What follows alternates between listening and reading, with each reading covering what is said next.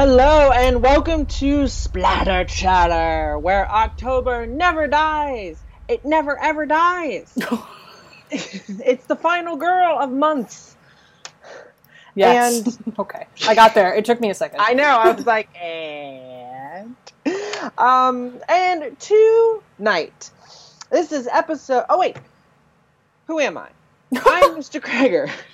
This isn't even a booze and I booze. am one of the hosts of Splatter Chatter, the podcast where October never dies. And there's another host of Splatter Chatter, the podcast where October never dies. And that host is... Me, Miss Melmoy. Correct. And we're here with you tonight for episode 49, which is going to be a discussion of all things, primarily musical things, Sweeney Todd. Because Miss Mel and I had the excellent privilege of seeing the current off-Broadway production of Sweeney Todd in New York.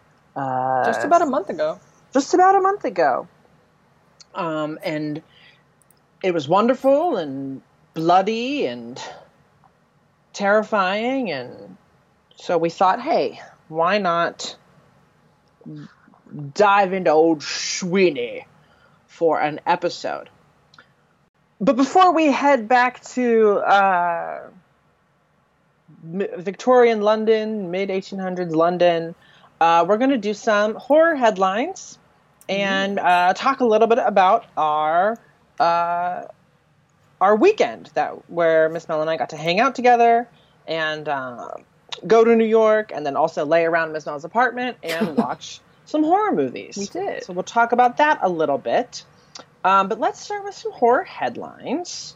Miss Mel, did you want to go first with headlines? The only real thing that I had was there was some stuff released at Comic-Con way back in the day. By now. You got the new poster for The Nun. You got the new bits of Halloween stuff. They released the rating. Obviously, it was going to be R.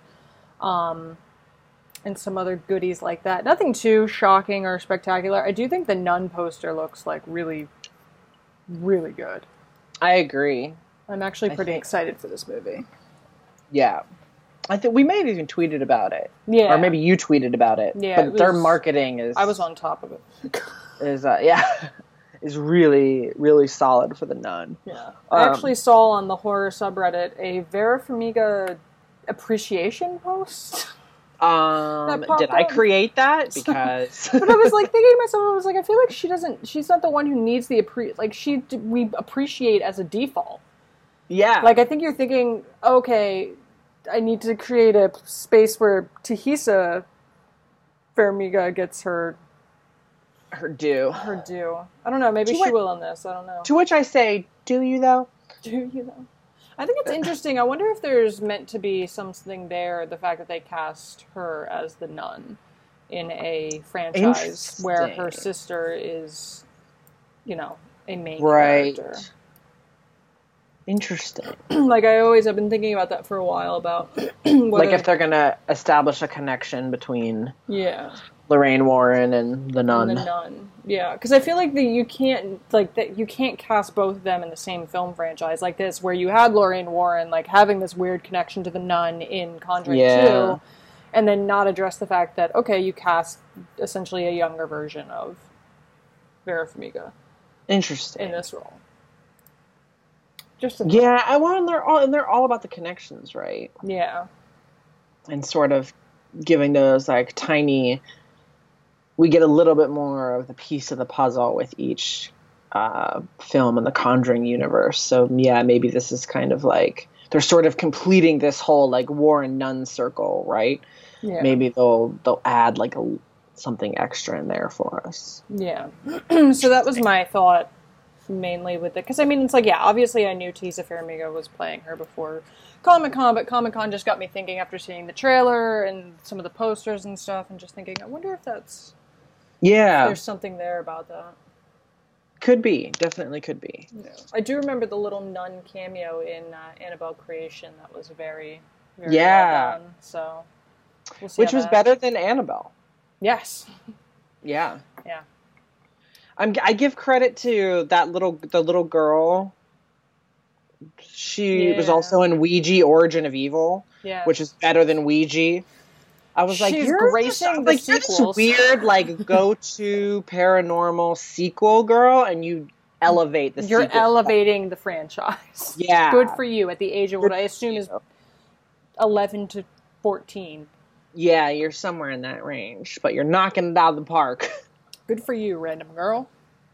Anyway. Yeah. Yeah, a lot of good stuff, of course, coming out of Comic-Con, in horror and otherwise. I'm sure everybody has heard by now. They have announced that Jessica Lange is returning to American Horror Story for season 8, which is Apocalypse. If you haven't heard, it's going to be a Murder House and a Coven crossover. Which isn't the entire friggin' thing a crossover? Like, I don't... Right, remember that a couple years ago where there was that whole big uproar when Ryan Murphy confirmed that all the seasons take place in the same universe? Yeah. And so it was like, oh, it's connected. We were right. And so I don't know why everyone's freaking out about the Apocalypse season. And why is it specifically just those 2 seasons that are now? Like, I don't... Like, does crossover, does he mean, like, oh, it's going to be, like, a direct, like, afterword of Murder House because you had that demon baby? And I assume, based on their marketing, that it is going to be the story of the demon baby. Yeah. Is it the new Supreme? Oh, God. Maybe the witches, the Supreme will have to try and stop the demon baby? I don't know. I have no idea. But then it's like Jessica Lange was the main character in both of those seasons. Yeah. So who is she playing? Both of them? Which one is she? I don't remember. Did her character in Coven die? I can't remember. She did. Oh, okay. Because that's how What's-Her-Face became the next Supreme. Sarah Paulson. And didn't Constance die? No, we see Constance. She's in the very end because she's raising the demon baby. Oh, that's right. So I feel like that's what she's going to be playing. And maybe some characters from Coven are going to carry over. I hope there's like some cheeky remark about like if any of the witches see Constance about how she looks just like whatever her character was from 3. Sarah Paulson's mom. Yeah. So that's going on, of course. Reviews are also starting to come in for Summer of '84. Ooh. Yeah, which get excited about and look into if you guys haven't already. I think we mentioned it a couple episodes back about something that we're both looking forward to and a lot of the horror community is looking forward to. Yeah. So that should be a good time. And if you're not watching Castle Rock, you should be. Get on that. It is so good. Yeah.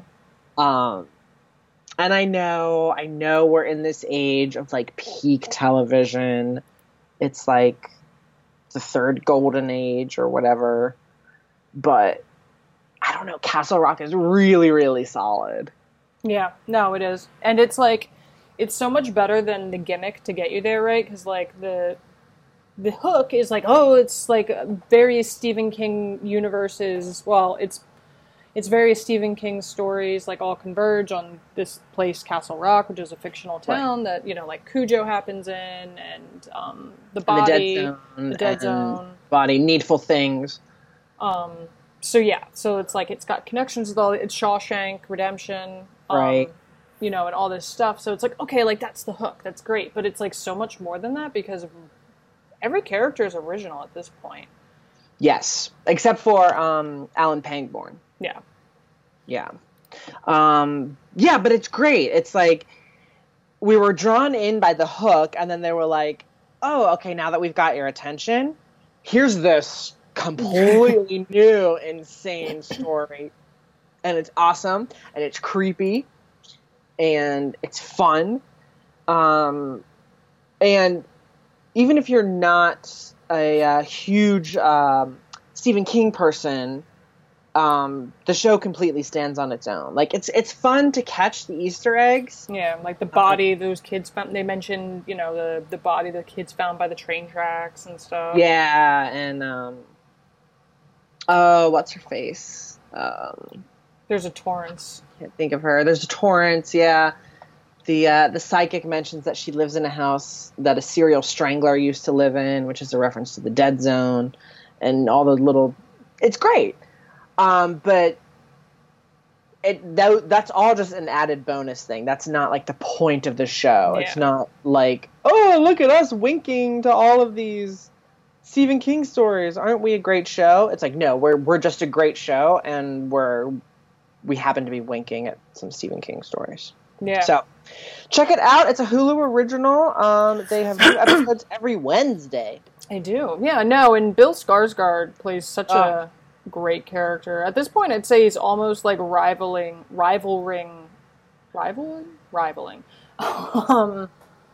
Like, what was it?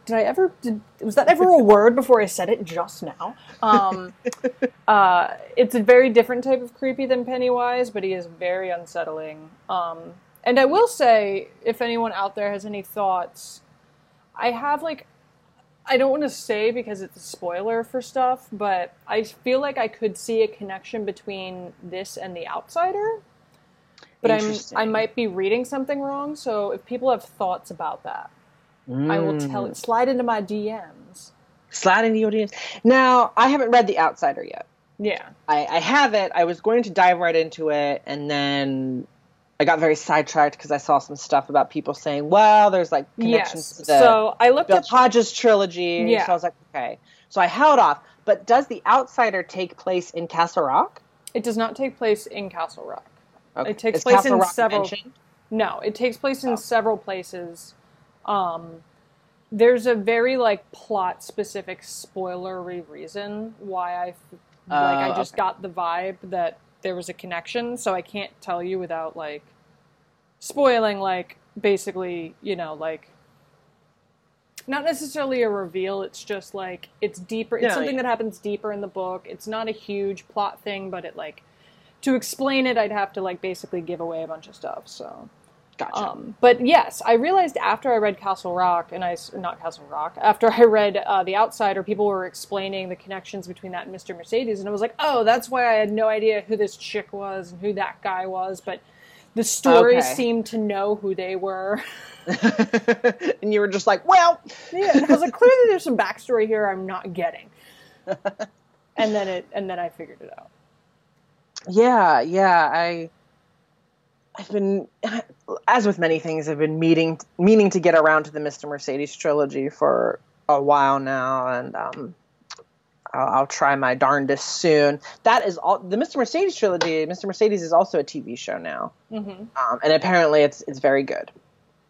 So everybody, we're kind of in this new Golden King age. Golden King age, yeah. There's a big wave of everybody's clamoring for his stuff. It's been going on for, I'd say, maybe almost 3 years now, and still seems to be going strong.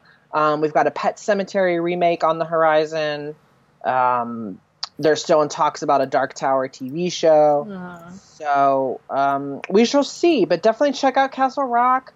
Good stuff. Obviously, Bill Skarsgård is killing it. And also the return of the great Sissy Spacek to the King. Yes. 40 years after she played Carrie. Yeah, she's playing a very different character. A very different character. But if it turns out it's related to Carrie in some way, I'm gonna launch myself into space. Yep, and never return. Yeah. Be like, I'm sorry, I can't handle that. Yeah, no, that was so really good stuff. Well, I think we're about ready to head into the main portion of the episode. Attend the tale of Sweeney Todd. Aha! Yeah. Let's attend the tale of Sweeney Todd. Yes. Now, a little bit of backstory for you guys. Last month, the weekend of July 16th? 13th, right? 13th, something like that. Something 14th. Around there, yeah. Whatever the closest weekend is to what we just said. Yes. I headed out from D.C. and I drove up to Philly and I met up with Miss Mel. And we hung out for a little bit, and then the next day we went up to New York because we wanted to, or we had planned we were going to go to a performance of Anastasia, and we timed it as closely as we could get. to the 100th anniversary of the death of the last Romanovs, which of course included Anastasia. We're not debating that. No, nope, don't come at us with that. Do not come at us with that. And so we checked that out on Broadway, and we were just doing just sort of like a 24-hour thing up in New York. But we were like, well, we do have time for a second show. Let's catch a matinee. And we ended up deciding to catch Sweeney Todd, which is currently the Barrow Theatre for the next 2 weeks. Yeah, it's still the mid-endish of August. They extended it from its original run, which was supposed to be in July, I think, and then they gave it another month or so because it's been selling very well. It was sold out. Our showing was sold out. Yeah, our performance was sold out. Yes, to production of Sweeney Todd at the Barrow Theatre, which is in the Village. It's off Broadway, and so we said, yeah, why not? And this production was very immersive. Mm-hmm. It was we believe the Barrow Street Theatre is normally a black box theater. Yes, this is what I was told. Yeah, and it's been completely refitted to resemble a 19th century London pie shop. It literally looks like you're walking into like a store. Like you would have no idea it's a theater whatsoever. Absolutely. And there were benches and specifically tables that were the seats. There were some like traditional seating in a balcony, but it was mostly seating at the tables or in benches. And your ticket, if you so chose, for not that much extra, came with meat pies or veggie pies, depending on your persuasion. It's a good choice. And so, of course, Miss Mel and I went in for the pies and the drinks, and we were sitting at... Yeah, we didn't know we got a free drink with our pies. Yeah, it was awesome. And we were sitting at one of the center tables, which I'm going to give a shout-out to the Broadway subreddit. Nice. In one of the best seats, apparently, in the house. And they were really good seats. Really good seats. And so the performance happened around us, and it happened on our table. On top of us. And on top of us, and in front of our table. And we were right there in the story and in the show, and it was really, really great. So we'll talk a little bit more about that specific production later. But I think now we must go back in time. Yes. I think we'll go back in time just a little bit and talk about Sweeney Todd. Who is he? What is he? Why does he relate to horror? What's the deal? Yes. Yes. Indeed. Yes. You have read the Penny Dreadfuls, or at least are more familiar with them than I am. So I'm going to let you take the big backstory of Sweeney here. Yeah. So the big question around Sweeney Todd has always been, was he a real person? Or is he just this sort of conjured boogeyman from way back yonder? He's first sort of documented in print in newspaper serials and penny dreadfuls in the mid-1800s. And now the character is best known based off of his interpretation from the Stephen Sondheim musical, which was turned into a Tim Burton film starring Johnny Depp 11 years ago at this point. Yeah. Oh, wow. I know. Insane. So there's been a long-standing debate between scholars and historians about this figure that we call the Demon Barber of Fleet Street. Now, historically, Sweeney Todd first appeared in a series of penny dreadfuls in a story called The String of Pearls. And that serial was published over 18 episodes in 1946 and 1947 in a magazine called The People's Periodical and Family Library. And I'm like, your use of the word family makes me question. Makes me question why this was included. Do a little bit of a double take. In a family periodical. And I say to myself, would I have done that?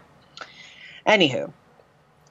There were multiple authors of this first set of stories, and it became extremely popular, to the point where in 1947, a stage production was produced in London at the Britannia Theatre, and it was an adaptation of the Penny Dreadfuls, and this is where we sort of got a lot of the classic characteristics of Sweeney Todd that still persists to this day, including the line, "I'll polish him off," which even comes up in Sondheim's musical. At least once, possibly twice. Mm-hmm. I can't remember. So, in this original periodical, we have our razor-wielding barber, Sweeney Todd, who turns his victims into meat pies with the help of his partner in crime, Mrs. Lovett. Mrs. Nellie Lovett, who owns a pie shop that is connected to Sweeney's barbershop by an underground tunnel. And so it was Sweeney committing the murders and Mrs. Lovett disposing of the evidence while boosting her business. It was her idea. It was her idea. She, an entrepreneur, that one. Yeah. Do you got it? Good, you got it? Good, you got it? So this is the story that first captures the London imagination. It's immediately followed by a second set of serials running between 1947 and 1948. This time there are 92 chapters, or what they call episodes. So much murder. So much murder for Sweeney. And these ones, for whatever reason, seem to be ones that are a bit easier to find if you do want to go looking for the original Penny Dreadfuls. And the couple that I read, I think, were from this second set of serials. Yeah. Now, in 1950, most of these episodes, and a couple of original ones, were collected into a book, or what we would traditionally think of as a novel, but was not what Victorians would have. I don't think they had the concept of a novel. Yeah, they didn't quite think of it that way at the time. And this book, this Sweeney Todd book, ran at around 732 pages. Holy shit. Holy shit indeed. And of course it's full of bloody killings and ghoulish villains and macabre pie recipes. And it's everything that the repressed Victorians wanted, right? Between this and the vampire shit in those times, like, they just... We need to go back and do, like, some kind of psychological profile on these people, because clearly, like... Yeah. The corsets, the vampires, the Sweeney Todds, the various other Penny Dreadfuls. There's a lot going on. Yeah. All because no one was allowed to touch themselves. Yeah. So, huge success in London. Then, the Americans, as all great Americans do, steal from the Europeans. And the Sweeney Todd story is plagiarized in the U.S. several years later. And it is in this publication of the stories and of the tales where we get our first claim of historical accuracy, right? Our first claim that Sweeney Todd was a real person who existed sometime around 1800. And so the man or myth debate begins. There's no clear answer. On one hand, there are no public records that substantiate the existence of any London barber named Todd in the late 18th century. But that's when the stories were being written and published. The claim is that this man existed around the early 1800s. And records of barbers and shopkeepers are a little less full, I think, for that time period. I don't think it was considered as necessary to keep a record of those sorts of things. Well, wasn't the first time they actually kept records or realized they needed to keep records of people was Jack the Ripper? During the investigation, they realized we should probably know who everybody is. And what they do and where they do it. Yeah. Yeah, which is a great point. And of course, the Jack the Ripper murders occurred in the 1880s. Yeah. Right? Yeah, it was late. Yeah, because it was late enough that people make the claim that H.H. Holmes was possibly Jack the Ripper. Was possibly Jack the Ripper. Not only America's first serial killer, but England's as well. Yeah.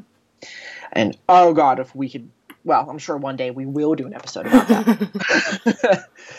And so, but of course, there was enough bits and pieces of real life horror floating around at that time that were being reported in a section of the London Times that was known as the Old Bailey, and other newspapers as well.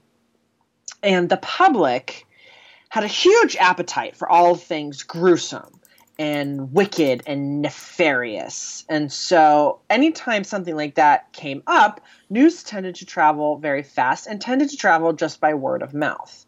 So there are stories and almost urban legends that bear similarity to the written tales of Sweeney Todd. But of course, as with most hearsay and sort of playing telephone, I'm sure there's been some embellishment about on those stories and what is true fact. And adding to that confusion, most Penny Dreadfuls were fictionalized accounts of real crimes. So, Thomas Prest, who is one of the authors of the original Sweeney Todd Penny Dreadfuls, it was known from his journals that he would hunt through the newspapers to get ideas for his stories. Interesting. So there's a lot going on there. There's also, of course, the tying in of the legend surrounding dubious pie selling. This, yes, the cats. Yes. For whatever reason, an urban legend of sorts sprung up in London around the 1820s and the 1830s about cats being turned into pies, to the point where this is even mentioned in several Charles Dickens novels. It comes up in the Pickwick Papers, which was published in 1836, and again in Martin Chuzzlewit, 1844, as a country legend, sort of, that that pie shops, in order to cut down on having to buy expensive meat or to give themselves a special flavor over the competitors, were putting cats into the pies. And so this was sort of floating around, right, around the same time that the Sweeney Todd Penny Dreadfuls were originally being published. So we've got a lot going on here, sort of feeding this legend, and no one's quite sure what to make of it or how to pull out fact from fiction. And at this point, I don't know if we ever will be able to. Personally, do I like the idea that Sweeney Todd may have been a real person? Of course I do. Yeah. I'm the host of a horror podcast. Yes. Do I think that he was a real person? No. No, it sounds like one of those things that just kind of drums up around, right? Like, it's like, it takes, it's not that big of a leap to be like, oh, they're putting cats in the pies. What if they were putting people in the pies? And then, the enterprising writer just goes from there. And I'm sure, there were, you could maybe argue there were legendary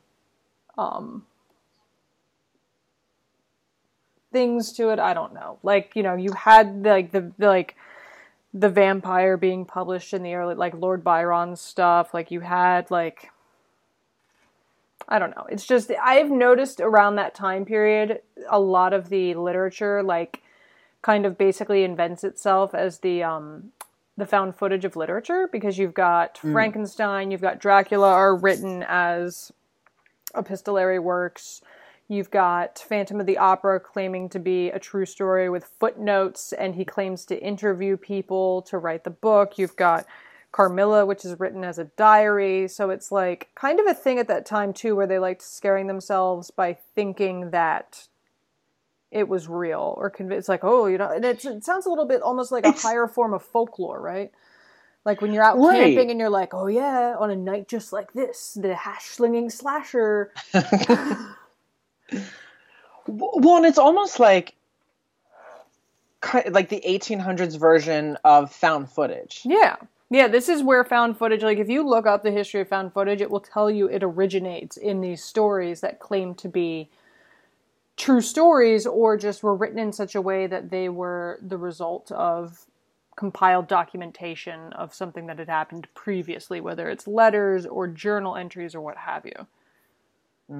Like it always goes back. In fact, like Frankenstein is one of the ones they go back to most to say this is kind of like the beginning of found footage horror, because the entire thing is it's there's a story within a story with it. So it's Frankenstein is a guy writing in his journal about a story Dr. Frankenstein is telling him. Yes, told him, right. So that one's like a little bit way down the funnel, but some Inception. Yeah.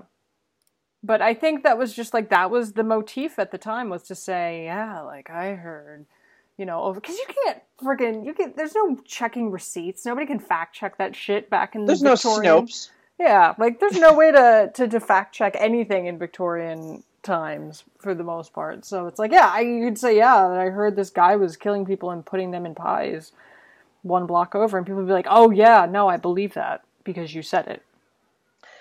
And I almost wonder though, like if, like, so we debate heavily now, right? Like, if it was true, what's the historical basis, if any?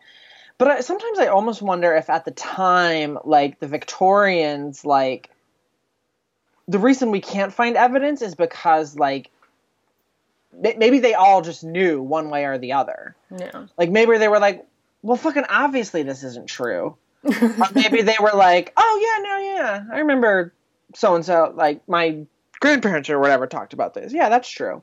And so, like, we don't need to, like, sit down and debate about if it's true, because we just know.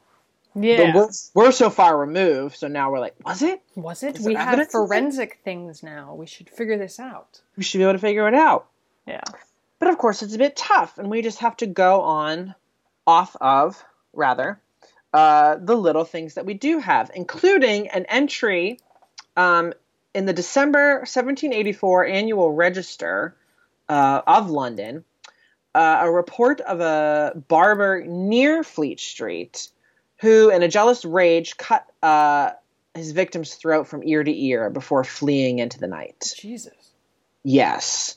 There's an actual newspaper article from that entry in the Annual Register that you can find online. We can even tweet that out there if you guys want to take a look. A couple other historians have suggested that the Sweeney Todd story is inspired by the real-life notorious crimes of the Sawney Bean family. And they're actually the family. They were a Scottish family that turned cannibal. Same. They're the family that The Hills Have Eyes was based off of. Interesting. They moved them out of Scotland. They sure did.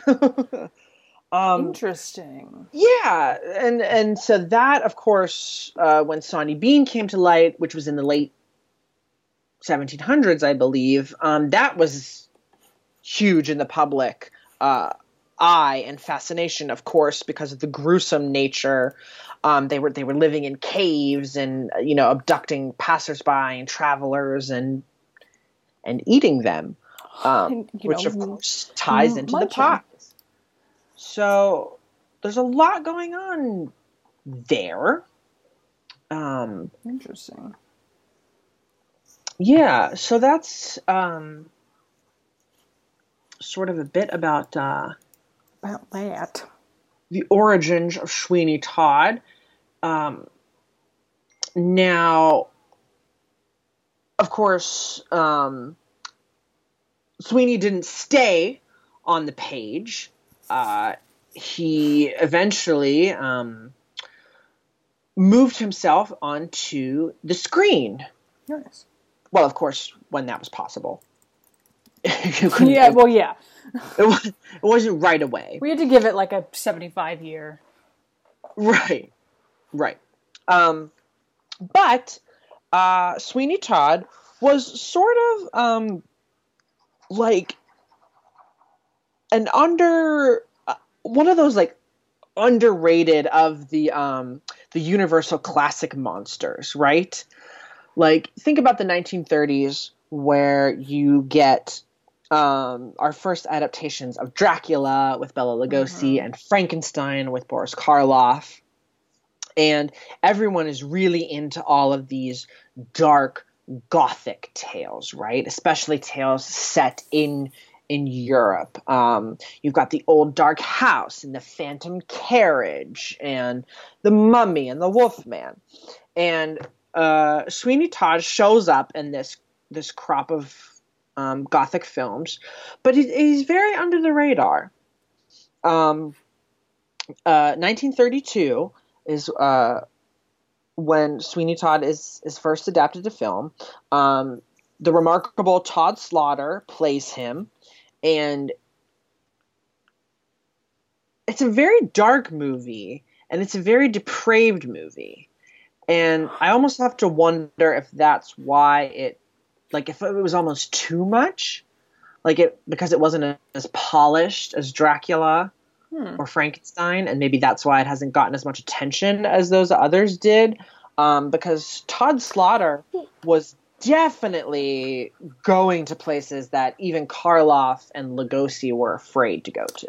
Well, and I guess too, if you think about it, like Dracula, the allure there is that it's sexy, right? Like it's this well-dressed, upstanding nobleman. He's handsome. He has the ability to like enthrall his victims, and vampirism at this point, in retrospectively for us, is usually used as like a metaphor for sex and things like that. And then you've got Sweeney Todd, who's like doing the human thing, right? Like the gross, lower class human thing where you're just... That's a really good point. Slashing throats and they're bleeding out. Like, and he's dumping them down into a fucking cellar where they're getting chopped up. That's like the very real thing that could happen and has happened in the past versus, the romanticized, sexy version of murder. Yeah, that's a really good point, because 2 small bites on the neck with maybe 1 drop of blood is a lot more easier to stomach than, gushing jugular. That's the word I was looking for. Yeah. Than a gushing jugular. Like, that's a lot more brutal. That's a lot more real. Even if Dracula scared people, they could still reason with themselves, oh, vampires aren't real. Yeah. But a madman with a razor. Yeah, these people go to the barber, right? Like, you'll still go to the barber. That's a really good point. This person take a pair of scissors to your head. Whoops. That's really good. So another thing worth noting about the 1932 Sweeney Todd film is that it's believed to be the first instance of cannibalism fictional cannibalism, of course, on film, right? With the people and the pies. Although actual consumption is not shown on screen. So it's made clear that there are people in the pies. We know that characters are eating the pies, but we as the viewer don't actually see it. So it's both really forward thinking for the 30s to have cannibalism on screen, but also still really conservative to pull back and not actually show characters eating, in story, human flesh. Yeah. So, very interesting. So, the debate and the fascination for Sweeney Todd continues, of course, throughout the decades.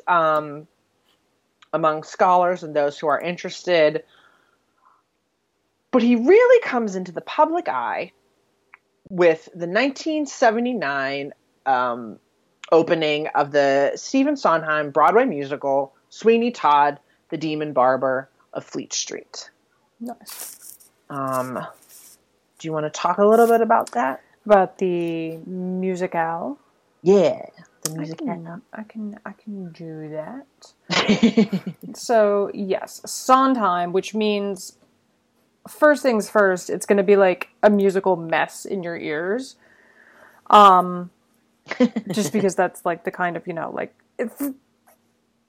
I also have always thought, yes, and I've also always thought the pictures of Mrs. Lovett and Sweeney Todd on the album artwork cover are super cute. The original? The little versions of them are pretty adorable, which is horrific. Like bobbleheads, kind of? Yeah, they've got, like, they're like caricatures, and they're like dolls or something. I don't know. The Sweeney one is cuter than the Mrs. Lovett. There's just something really cute about him, like, just be like, in his pose as, like, what looks like a child. But, yeah, so this was... I'm not sure where this falls in Sondheim's time period of shit that he did. This was kind of well into his career, I think. Yeah. Like, he had already done Pacific Overtures, Little Night Music, Follies, Company, Funny Thing Happened, Gypsy. Okay, so this is we're solidly Sondheim at this point.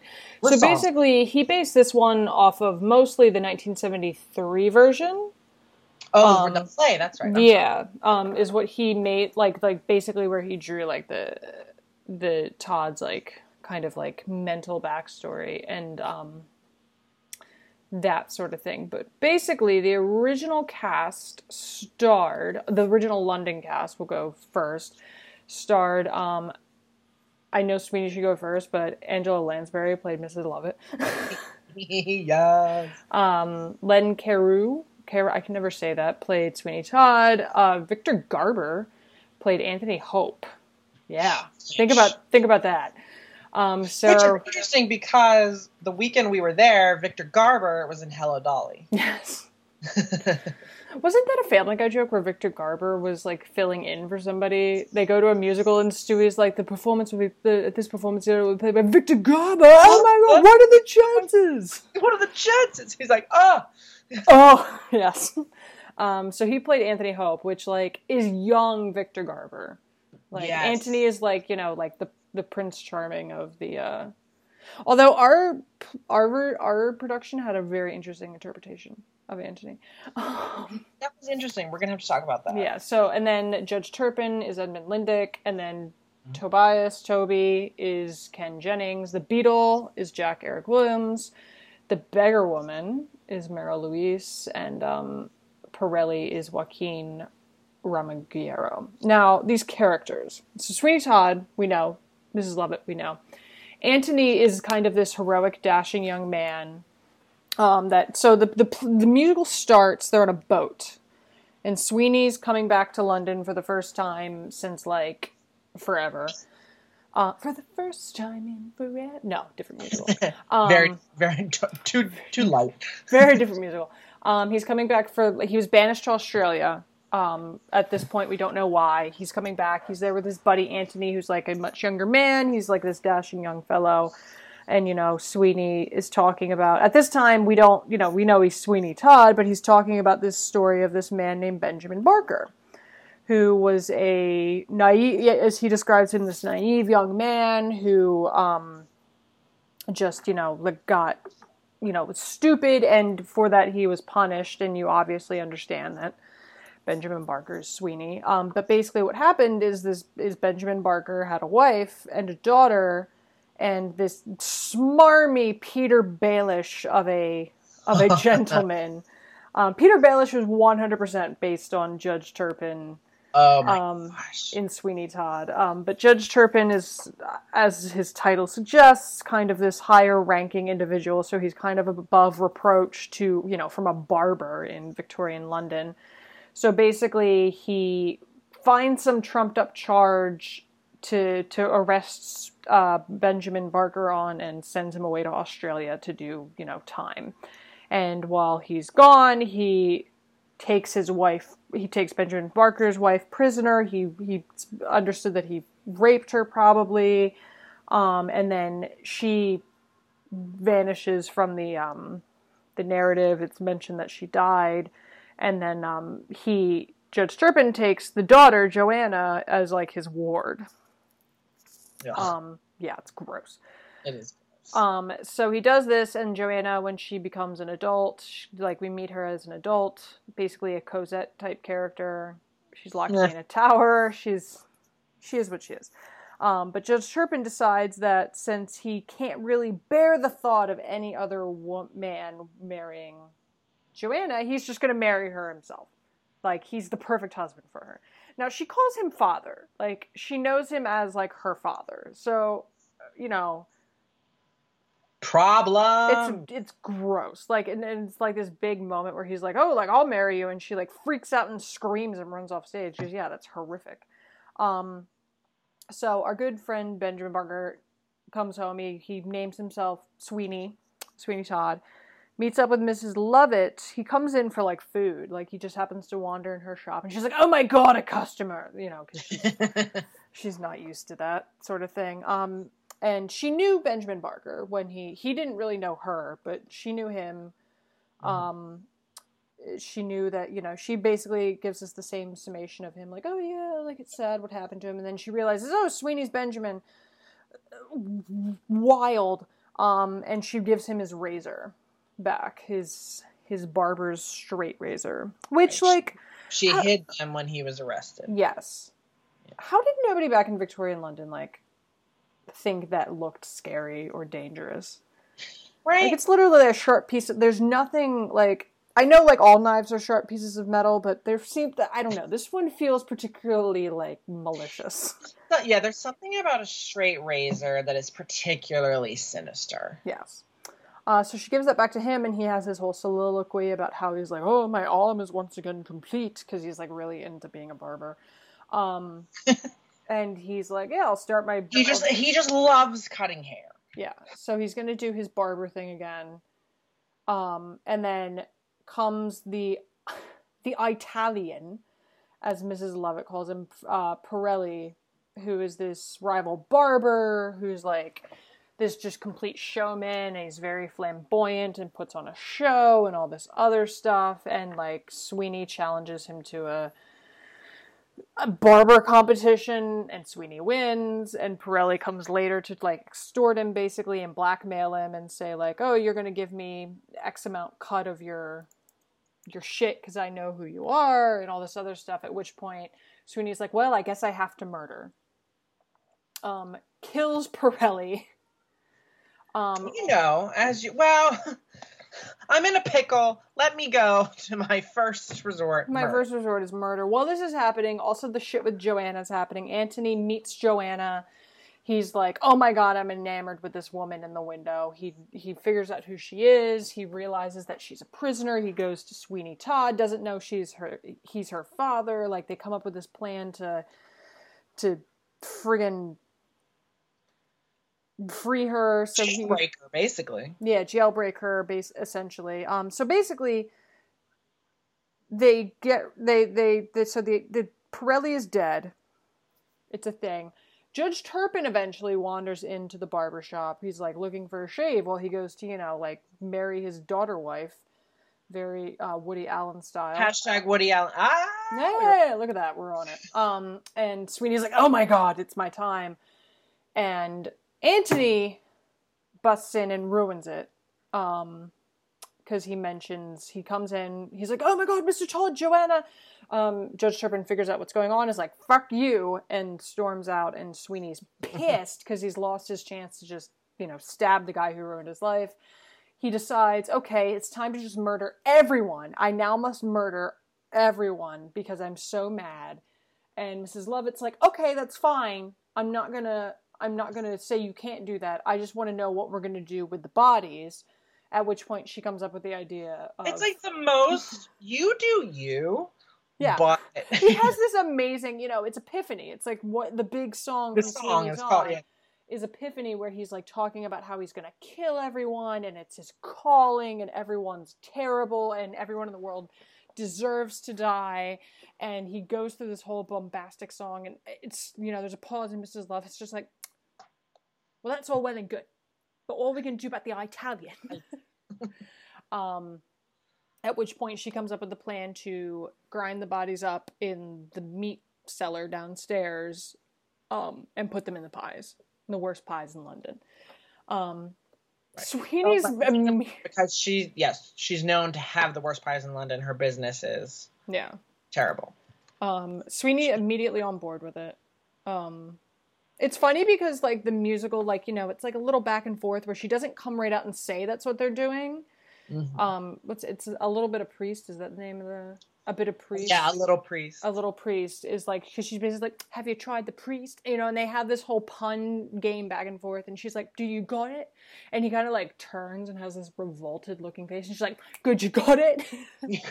and they enact this plan basically. Now, while all this is going on, there's this beggar chick who's been like running around and being annoying. And she's like, oh my God, like she like knows what they're doing, I guess. Like you get the impression that she like just is kind of this watcher who knows what's going on. And like she screams in people's faces and then asks for money and then runs away. She does this every like third scene. She'll come in and go away. So she's happening over there. We're trying to jailbreak Joanna over here. Judge Turpin's trying to murder her from over here. Sweeney's murdering... No, he tries to marry her, not murder her. Dear God. He tries to marry her. Sweeney's the one murdering people from over there. These are all the... It's a very, like, complex show. It's very Sondheim. It's very Sondheim. There's a lot going on. Meanwhile, Mrs. Lovett has taken on Tobias Ragg, Toby, who was the, like, little assistant to Pirelli. Pirelli's dead, so now... Toby doesn't know that, though. So she takes on Toby as, like, her little buddy, and he's very attached to her. And all this shit's going on, and basically, eventually, what happens is, you know, Judge Turpin, they come up with a plan to get him to come back, because Turpin throws Joanna into Bedlam when she's like, I'm not going to marry my dad. And he's like, oh my God, you're insane. Throws her in an asylum. And they come up with this plan to have Antony go in to pretend to be a wig guy who wants to cut their hair to make wigs, and at which point he's going to jailbreak Joanna. He does. He brings her back to Sweeney's shop where she's supposed to hide for a bit until they can get her out of the city and run off to Florence or something. They say they're going to go somewhere specific. Venice or something. Something like that. Or Italy. But little do they know that Sweeney has actually called Judge Turpin as like kind of an anonymous tipster and is like, yo, she's going to be here. You should come here too, as a way to lure him in. It works. He stabs the hell out of Judge Turpin as he very famously goes, Benjamin Barker, and just, you know, gets him. Brutal stuff. All this time, Joanna, who doesn't know this is her father, is hiding in the corner pretending to be a boy because she's got like a disguise on. Mrs. Lovett's dealing with Toby, who's starting to catch on to what's going on and thinks she's in danger, and she sends him down into the boiler room to try and like off him or get him to like off himself or something. All this stuff's going on. We find out that the beggar woman is his wife. She was alive the entire time. And all of this culminates with Sweeney not accidentally, he kills the beggar woman, finds out she's his wife after he kills her, can't deal with it, freaks out. He kills Mrs. Lovett when he realizes that she lied to him about that, because Mrs. Lovett's in love with him. So but I love that though when Mrs. Lovett is like, no, not lied at all. No, I didn't lie. Said she took poison. She did. Never said that she died. Yeah. So he kills her, and basically Toby claws his way out of the cellar, finds the razor, kills Sweeney Todd. Joanna runs off to meet Antony. Everyone else is dead. Yep. The end. It is so dark. It is. So brutal and so brilliant. It is so brilliant. George Hearn played him, or no, who was it? No, that was the Broadway cast, and the London, that was the so I guess it was originally a Broadway show. The original London cast was Dennis Quilley, Sheila Hancock, Andrew C. Wadsworth, Mandy Yeah, Moore. because it was Not the Mandy Moore you're thinking It was of. Broadway and then London. Yeah. Yeah. Mandy Moore, not the Mandy Moore you're thinking of. Right. Austin Kent, Michael Standiforth, David Weldon Williams, Delise Watling, and John Aaron. Famous people who have played Sweeney Todd include Michael Cerveris, Johnny Depp, Michael Ball, George Hearn, Kelsey Grammer. Famous Mrs. Lovitz were Beth Flower, Patti LuPone, played it a few times in a few different productions. Yeah, Emma including Thompson. the big Broadway revival in 2005, right? Yeah, she was in that one. She was in a few concerts of it. Emma Thompson played her in 2014 and 2015. Imelda Staunton, I believe. Yes. Played it in 2012. Jamie Campbell Bower played Antony in the movie. Victor Garber obviously was the original Antony. Alan Rickman, Judge Turpin in the film. Great Judge Turpin. Philip Quast played him in the 2014-2015 production. Philip Quast also, I know from, he was in Les Mis as Javert, but I know him from Evita. A lot of people will know him from Evita. He was, well, you said Javert, right? Yeah. He also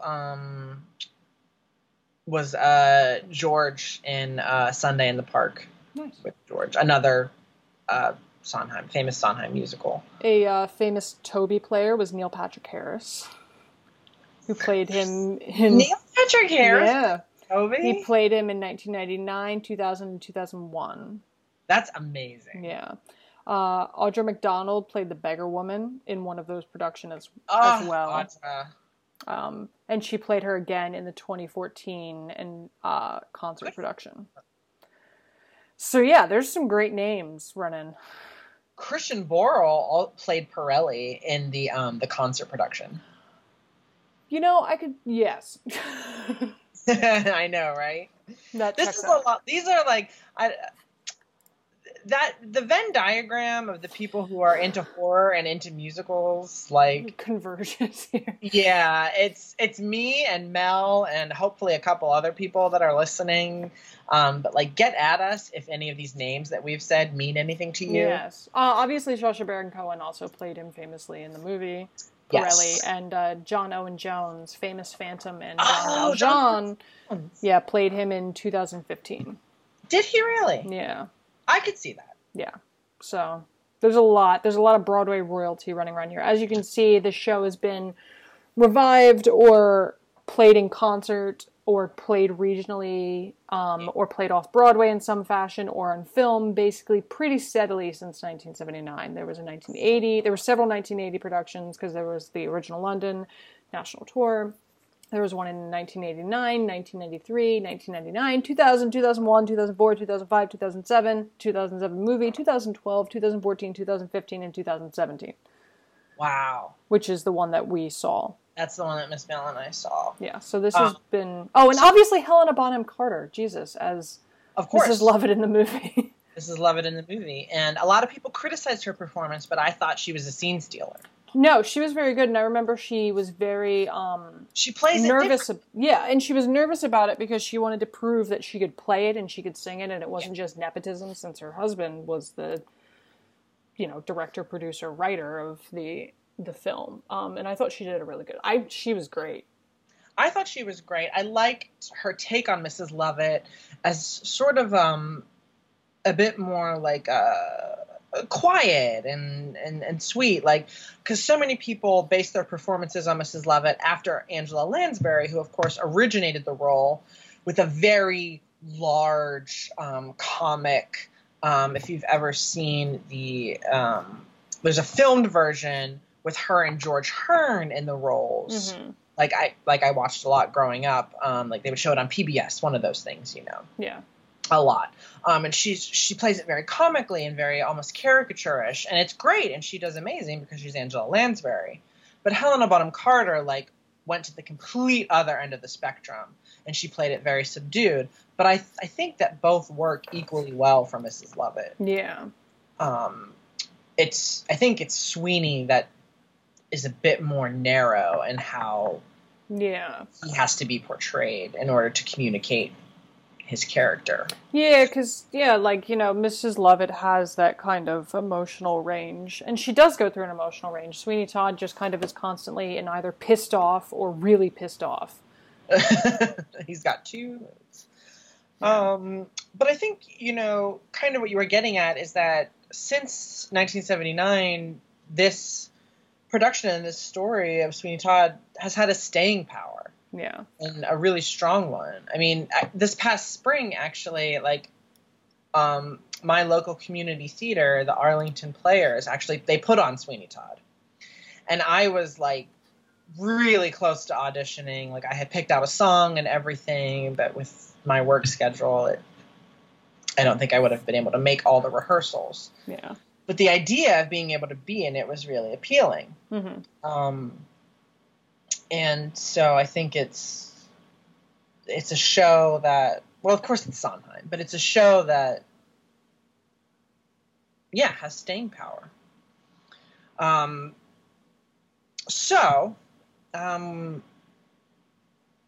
We've talked a little bit about all the various incarnations of the show. Let's talk a little bit about the movie, shall we? Okay. I don't want to say very different from the stage production, but alterations were definitely made. Songs were cut. There was some critique of how both Johnny Depp, who played Sweeney Todd, and Helena Bonham Carter, who played Mrs. Lovett, chose to portray the roles. I personally thought they both did excellent. Yeah. And the film did end up with some Golden Globe and some Oscar nominations. Nice. And some wins. I think the biggest critique that I've seen for the movie is that it cuts the Ballad of Sweeney Todd. Mm-hmm. Yeah, because it doesn't open. It's got this weird opening montage where it's the blood running down the chair into the machine that does the, like, meat grinding and stuff. Which I'm torn because I don't mind that. But I also really like the Ballad of Sweeney Todd. Yeah. And how it gets repeated throughout the stage show. Yeah. But overall, a pretty solid movie. As a horror movie versus as a musical movie, I don't know. Yeah. It's hard to come at it from just one angle and exclude the other. But there's plenty of blood. There is. I mean, I feel like the movie I enjoyed. I liked it. I thought, like, as an adaptation or an evocation of, like, the Legend of Sweeney Todd, it was good. I can see, where people, like, looked at Mrs. Lovett and Johnny Depp, Jesus, Helena Bonham Carter and Johnny Depp's, portrayals as kind of, like, very different, because I think Johnny Depp plays Sweeney with a lot more vitality than he normally gets in the stage show. He's usually very stoic and somber, and in this he was very, he was Johnny Depp. He was very springy. He was still really pissed off and angry all the time, but, like, there was a little bit more energy to it that usually is kind of reserved and that sort of thing. It was very gory, but I think that kind of, like, is part of the history of it, right? Like, this is what it would have seemed like to the Victorians back then. Yeah. So that's, like, the fun of it. And, like, at a certain point, you're just laughing and, like, at this point of, like, all the blood spatters, and, like, some of them were very purposely, very campy, like, ridiculously done throat cuts and stuff. Well, and that is a credit both to Tim Burton for how he filmed it, and a credit to Sondheim for how he writes it. But the fact that the montage of victims being having their throat slit in the chair happens during the Joanna reprise, which is such a beautiful, tranquil song, while all this carnage is going on, is amazing. Yeah, it's the juxtaposition is hilarious. This melodic, basically this melodic, like love declaration song between like a young man and this damsel in distress is happening while he's just like killing people. Yeah, and a father pining for a daughter he knows he won't ever be able to reconnect with as he's stabbing just people, slaughtering people. I do think Tim Burton nailed it on the head with that one. Like, if nothing else, that was like the best part of the movie was the Joanna reprise where he got the whole the total dark humor of that entire montage down perfectly. Definitely. And Tim Burton has had some stumbling blocks, but I think Sweeney Todd is one of his strongest. Yeah. And definitely when it came out in 2007, it was kind of a reminder that he could make really solid movies. Yeah. Johnny Depp got nominated for Best Actor. He sure did. For this. He sure did. I want to say Helena Bonham Carter was nominated for Best Supporting, but she may have been snubbed. Oh. Can't remember. But she was great. So, as we mentioned at the beginning of the episode, of course, Miss Mel and I were able to see the current off-Broadway production. We talked about that it's immersive, that it's in this relatively tiny black box theater. Tom Sesma was playing Sweeney Todd, and Sally Ann Triplett was playing Mrs. Nellie Lovett. Both were great. It was a really interesting production. Mm-hmm. And really fascinating given the immersive nature. Miss Mel and I got spit on at one point. Well, and there was this guy who sat across from us on the table who clearly was not ready for certain parts of the show. Like, I don't know how familiar he was, but at one point during Epiphany, it's coming if you know the song, like the basically the Broadway version of a bass drop when, like the music kicks up. But this guy was not ready for it, and Sweeney lunged into his face and held like the razor to his neck. And I was like, oh, you're so lucky. He was so lucky, and he had the perfect reaction though. He did. And it was great. Now, another gentleman at our table. I know what you're talking about. He came every weekend or something, but he was like talking to the staff. He asked like the pie servers beforehand if so and so was here tonight, and these poor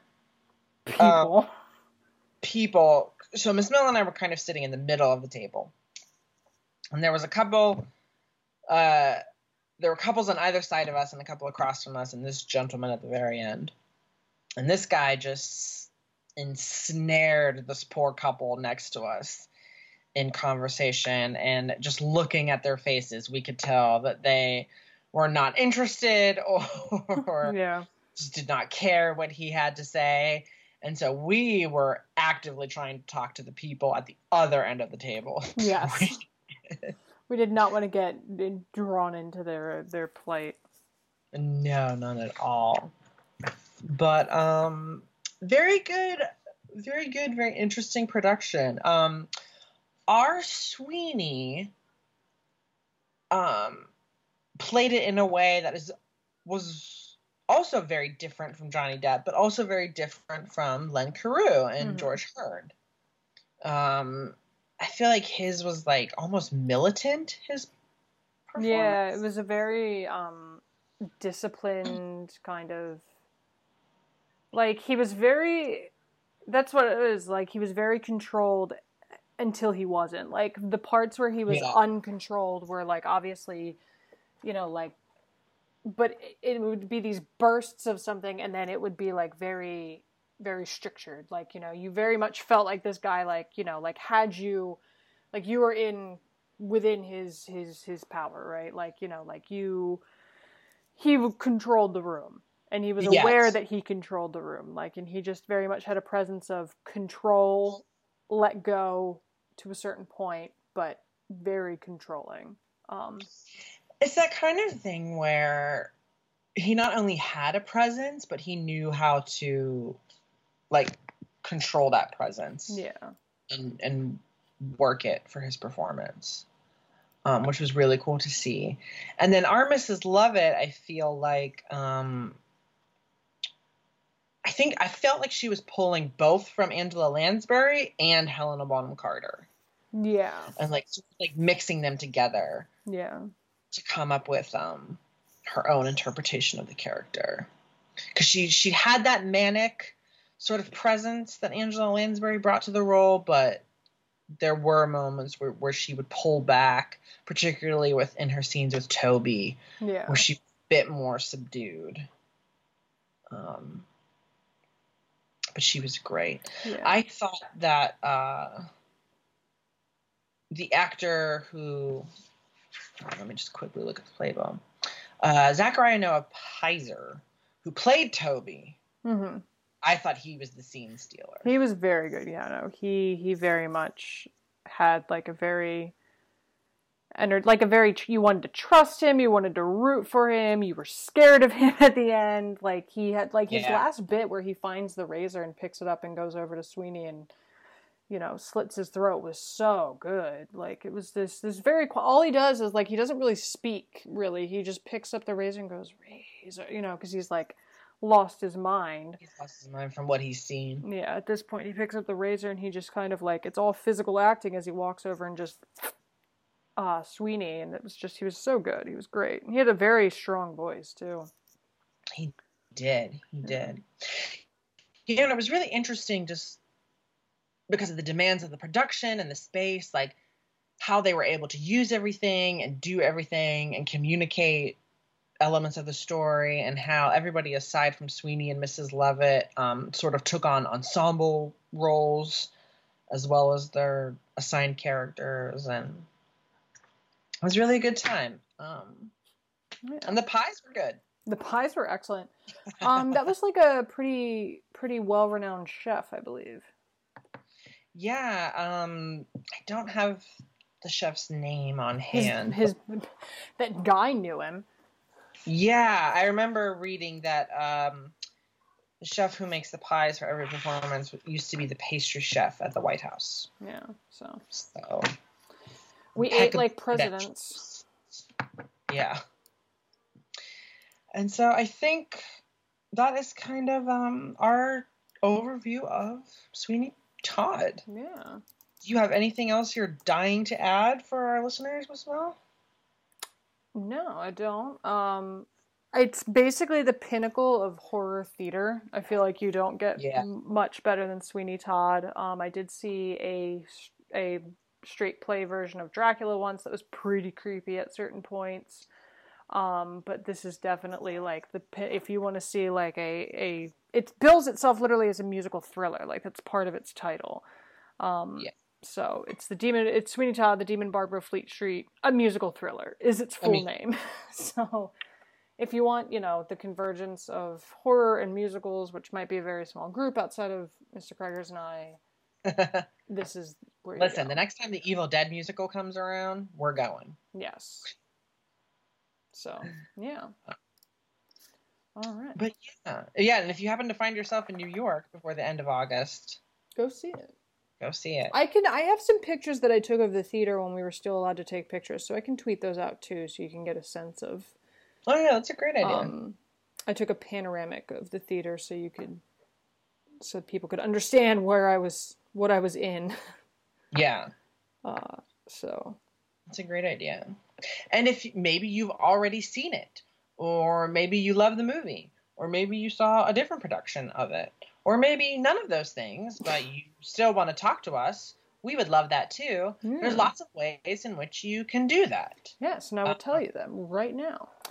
You can email us at splatterchatter669@gmail.com. You can tweet us at splatterchatter666 minus all the vowels. If that is too difficult for you, just search splatterchatter666 and we will be the first thing that pops up. You can find us on Tumblr at splatterchatter.tumblr.com. You can find us on Instagram at splatterchatter666. I had a hiccup. You can read Craig's blog at splatterchatter666.blogspot.com. And Mr. Craigers will tell you about our Patreon. Excellent. So you can find our Patreon at patreon.com/splatterchatter666. On the Patreon, you'll find a whole overview of the podcast, our mission, what we want to do with the podcast going forward.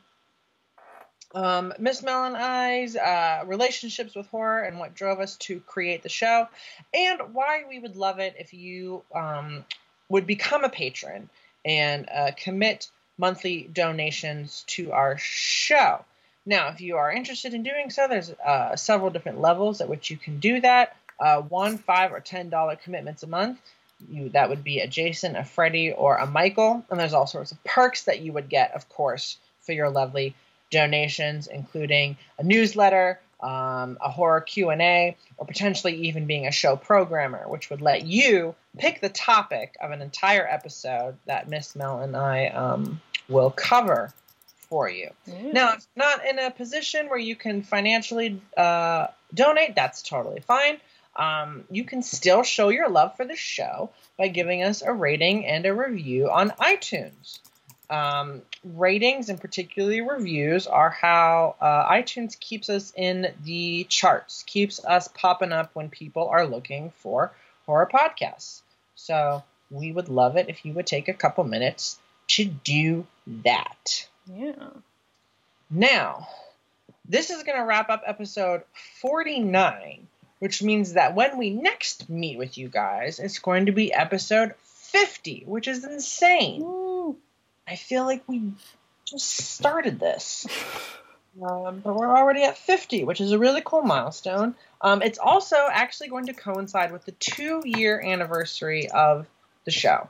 So we're going to have a really special episode for you guys. It's going to be jam-packed with, of course, Miss Mel and I rambling. Yes.